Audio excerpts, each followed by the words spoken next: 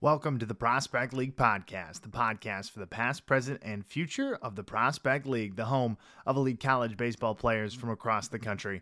I'm Lucas Burris, back for another episode of the Prospect League Podcast. We've got a different and exciting episode here for you today, and I don't want to waste too much of our time. It's going to be a short episode of the Prospect League Podcast as we're getting settled in on the Prospect League season, and not too much to talk about for the Prospect League so far. I'll have some updates for you towards the end of this episode after we get to what's going to be a special surprise on this week's episode of the Prospect League Podcast. If you don't know already, because we haven't talked about it too much on the Prospect League social channel, except for a few of our teams who participated in the game this weekend. On Sunday, Ben Zobrist was inducted officially into the Prospect League Hall of Fame as one of two inductees that'll be announced this season. So for the Prospect League, an exciting chapter for one of our very famous and very successful alumni in the Prospect League from Ben Zobrist's time in the CICL with the Twin City Stars. So for Ben Zobrist, it was an exciting time as Twin City played in Normal and Bloomington, the Twin Cities there in Illinois. So he was out at a Corn Belters game, as I have my pistol shrimp polo on for this Prospect League podcast to, show you what I was wearing and what I was doing when I did what is going to be an exciting interview with Ben Zobrist. We did an in-person Prospect League podcast during the Normal Corn Belters and Illinois Valley Pistol Shrimp game on Sunday, and it was an exciting interview with Ben. He was able to sit down with me for about 10 minutes and talk about his time in the CICL, his baseball career, and all the fun stuff that he's up to now and his views on baseball and what's currently going on. So after the interview is over, we're going to go into just a little bit on the Prospect League season, just talk about what's going on with the standings right now. We don't have too much to talk about. Almost every Prospect League podcast from here on out will be player focused on what's going on. We're going to talk to mostly our player and pitchers of the weeks for this season. We'll talk about that after the conclusion of the podcast as well. But I want to get to this Ben Zobrist interview. I have to tell you, we only have a little bit of it videoed. That we had a little trouble with our video during the podcast. So you're going to hear the audio for the entire thing, but about halfway through, that's going to cut out. So you'll just hear the audio for the Ben Zobrist interview, but that's okay. You're still going to be able to hear everything that Ben had to say. But for the first half, you can see me and Ben chatting it away in a suite in Normal at the Corn Crib. But I want to head straight to that interview. I don't want to take too much time on this Tuesday edition of the Prospect League podcast. Let's look at that in-person interview with myself and now Prospect League Hall of Famer, Ben Zobrist. Ben Zobrist, welcome to the Prospect League podcast. Good to have you here. Thank you. You just got your Hall of Fame ring. I did. How are you feeling? That's your second Hall of Fame induction so far this year. How are you feeling? It's just such an honor. I really kind of pinch myself when I'm able to step back for a second and go, wow, it was not something I ever expected to be able to do as a small Midwest kid, to be able to kind of make it to the next level and the next level after that. And to the point now where I'm retired from this game and coming back and seeing these young guys trying to pursue their dream too, and being honored for some of the things I did in the game. So it's definitely surreal to a certain degree, but I'm enjoying it. Yeah, absolutely. I mean, you just went and talked to both teams down in the field. How was that experience talking to the guys, getting to know the players who are pretty much hoping to be you one day? Hey, it's you see the light in their eyes and you see the desire that they have to try to play the game and do well at it. And I think it's a very pure form of love of the game, right? Because the travel is challenging at times. The further you go, and it's a grind. It's not an easy game, especially in the middle of the summer. It gets hot and things like that. But I think that seems like the format here is going to be a great one to get these guys prepared if they want to go to the next level. Yeah, and we've had a few really good guys go to the next level in the last few years. So we're really excited to see how they flourish. But your time in the league, what you did when you were in the CICL back in the day, compare that to how it prepared you. How do you feel your time with Twin Cities prepared you? I thought it was really great, actually. I remember in that league kind of being able to do a lot of different things. Like that was actually the first league that I switch hit in. I had not ever switch hit in my career prior to that. And I had worked on it a lot. Yep. And I knew I could do it, but I had done it in high school. And then in college, I kind of was more of a pitcher early on. And so freshman and sophomore year, I just batted right-handed. And so going into that summer, I was like, man, I really want to try that. And I showed up the first game, and Duffy Bass didn't know this at the time. But I showed up and I was like, I'm switch hitting, and I got got 5 hits in the first game. So he's like, I think you'll be fine. Yes. You So know? your reaction wasn't one, I'm going to tell him. I'm going to tell him. No, yours was, we're going to do this. I was like, let's try it. I know I can do it. And he doesn't know. He doesn't know that I'm not a switch hitter. Hit in the cage? Like, had you tried at all? Or were you just like, Oh, yeah. I had tried enough and had my buddies throw to me enough that I was like, I can do this if I get the opportunity to. So then when I went back to college that fall after doing it all summer, I was that much more prepared, and the coach eventually gave me the chance to do that. Yeah, and then you pinch hit or switch hit the rest of your my career. my life. Yeah, and that was the stepping off point. At any point, did you think going back, I'm not going to switch hit anymore, or from that moment on, was that your thing? Well, that fall, I still had to convince my college coach, like, no, I did it, and I can do it this. I did it this summer, and he was like, well, we'll see about that kind of a thing. So I started out the spring in the NAIA season back that next spring, just batting right-handed, and we got to a few games into the year, and I was like, just let me bat left-handed, trust me.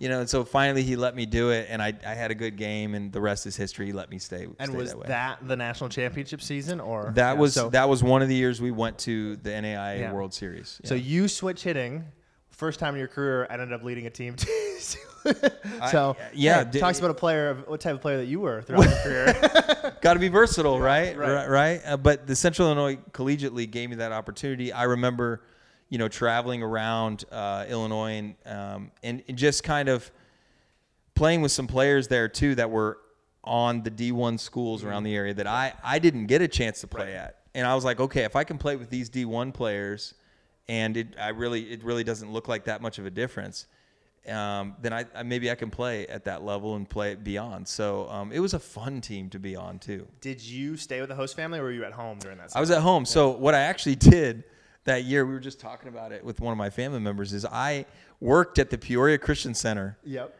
And mowed baseball fields, and I would umpire games when I wasn't playing in these games in the Central Illinois Collegiate League. That is still a common thing in these leagues of finding a summer job wherever you are. I wanted to make a few bucks, and I know a lot of the guys on the team that were living here in Bloomington Normal at the time. They would talk about the job that they had, that the team set them up with, where they were like, they would have to go. I don't know if they were husking corn or what they were doing, but they were just making whatever money they could in the morning, come to the field in the afternoon, and then you pursue your dream. That corn husking job is a tough one too. We did that as a kid, and you're getting up at 5 a.m. and you're sitting on the back of a truck too. So I'm not surprised that the normal now corn belters back in the day were finding people to go husk corn, and these just poor college summer kids. You're lucky living at home. I was lucky, and I felt it when I heard their stories. Yeah. But I was like, I was mowing baseball fields and then going to play. Yeah, absolutely. But stepping stones for you, in this league, everything that you did, looking back on it, of what you thought and what you were able to do, how do you think, thinking about all the other guys who played Summer Collegiate League, how important do you think that stepping stone was for you in your career? Well, you have to keep playing, in my opinion. And that was a summer that I had plans to play after my freshman year. I went down with Athletes in Action and played down there after my summer year. And after my sophomore year, I just didn't have any options that I knew of. And so when I heard about the Central Illinois Collegiate League, I tried to call and say, hey, I'd love to play in this, but I couldn't make it on the team. I think somebody dropped off the team to where when an opportunity came up and I was like, let me get in. Yep.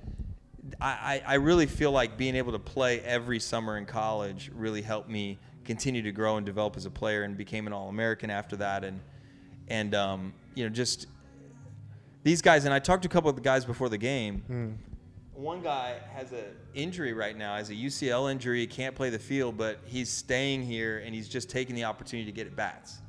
And I think just continuing in the game and learning how to be a good teammate and figuring out the different parts of the game that you can learn is still good for these guys, and it keeps them busy too, right? Yeah. Because when they're not in school, you want to keep them busy with good things, and I think it's good for them. Now, when you talk to those guys, or just in general, when you think of the league as a whole, when you talk to these younger players, what are the things that you're instilling in these guys? Or what are the things you're saying, here's what I did at the time? Is there anything big picture, or are you just kind of giving the basics? What's your thoughts? Well, yeah, there's some big picture things that, looking back, I maybe wish I had done a little bit better. But I think they have to learn that it's not enough to just come here and do the practice before the game. Yep. Like I was one of the guys that was trying to find other times to get in the cage and do extra work before the game, earlier in the day, things like that if I could, in the game, just because I knew, like, to be better, to get better faster than other people, you got to put in the work, right?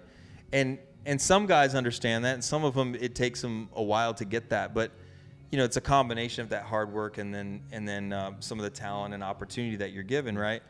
But I think on a macro level, it's being able to look at the game at this time in life and still balance some things out and realize, like, yeah, this is a big part of your day in life right now, but it's more about developing your character and developing the kind of worker you are than it is like, I've got to make it to the next level, or I've got to get on this team or that team. And I think that's what a lot of teams in this league instill, the life lessons, or what you're getting out of the league, even if you're not going to the next level, a lot of that development. So I think you look in that same way. But focusing in on Ben Zobrist now, you know, what are you thinking about right now? What is Ben Zobrist up to these days? What is the future for Ben Zobrist going to look like? Well, I appreciate that. I mean, I've been working on some nonprofit work. The last couple of years I've been on a couple mental health boards, but then recently started my own nonprofit up called Champion Forward with some really sharp people. We've got a great board in Nashville, Tennessee, and we're really focusing on young athletes, their parents, and coaches, because what we see in the young athlete realm, really 13 to 18 is the focus group for us right now, but it's really out of balance in a lot of ways. I think the young athlete culture it's just different than it was for me growing up too. We didn't have rankings. We didn't have this whole system where there's travel ball all over the country and you got to do all the tournaments and be on the best teams and all these ranking systems. I think that some of that can be out of balance, and I don't like to see kids at the age of 13 and 18 give up on the game if they're not on the best travel team and things like that. And I also want to see families and coaches learn how to really connect in a healthy way to the athlete and to the whole experience that they're all having as a family, because I think those are particularly ages where a lot of kids and parents have a hard time figuring out how to connect. And we want to facilitate that. We want to help them with that. And really, I think the next frontier in athletic performance is emotional intelligence. For young leaders, you got to learn how to be emotionally intelligent, because that's the best leaders on the field. The ones that end up being coaches and managers that are the best are also the most emotionally intelligent. So we're giving parents, coaches, and athletes some of the tools that they need to be able to work on those things together. Yeah, absolutely. I think it's a great thing that you're doing. I think connect to the game any way that you can too. I think that's a big thing that what you're doing. Thoughts, final, concluding what we're talking about. It's good to have you here, but thoughts to the people listening, the people watching, of why, we covered a little bit, why a league like the Prospect League is important, why baseball, is important, all that stuff. What are your final, going away thoughts as we kind of conclude your chapter in the Prospect League? You've gotten your ring, you're a Hall of Famer now, final thoughts. Well, I love just sports in general. I think act as a crucible for us as young athletes, and all these stepping stones, when you're going through high school and college and summer ball and then pro ball and all these things to try to get to the level that you want to get to are all good in helping you develop. But I think ultimately what you really need is that support system, that connection to the people that love you and care for you. And these guys are building relationships. And I think you can start to see that a lot more when when you're around the team on a regular basis. But even the way that the league is facilitating that and trying to create that atmosphere amongst a lot of different states and things like that, I think can be really good for these young players to figure out how to connect and support each other. And then they become friends here, and they go on to follow each other in college ball and whatever happens after this. I mean, you build some of those closest friendships in the summer, in those summer leagues where you're spending all that time together. So I really like how these college summer leagues are set up, particularly the Prospect League here, and trying to play it like pro ball, giving these guys an experience that potentially good plug. Yeah, well, they're potentially getting a professional experience on some really great fields. I mean, this field is a professional status type of field, better than a lot of minor league parks I played in. And they're getting that kind of atmosphere, and things are streamed, and those that are supporting them from a distance can actually support them and know what's going on. And I know my parents would have loved that if they could have watched all my college games in the summer from home, but it's a really great experience for these guys, and it's some of the things that they will always remember. Yeah, absolutely. I want to thank you for joining me here. It's been Glad to do great. it. Congratulations on Prospect League Hall of Fame. And, hey, Prospect League Podcast live version, maybe we'll try more of this. But I think you had a good time. You're doing a great job. Thank you. Thank you.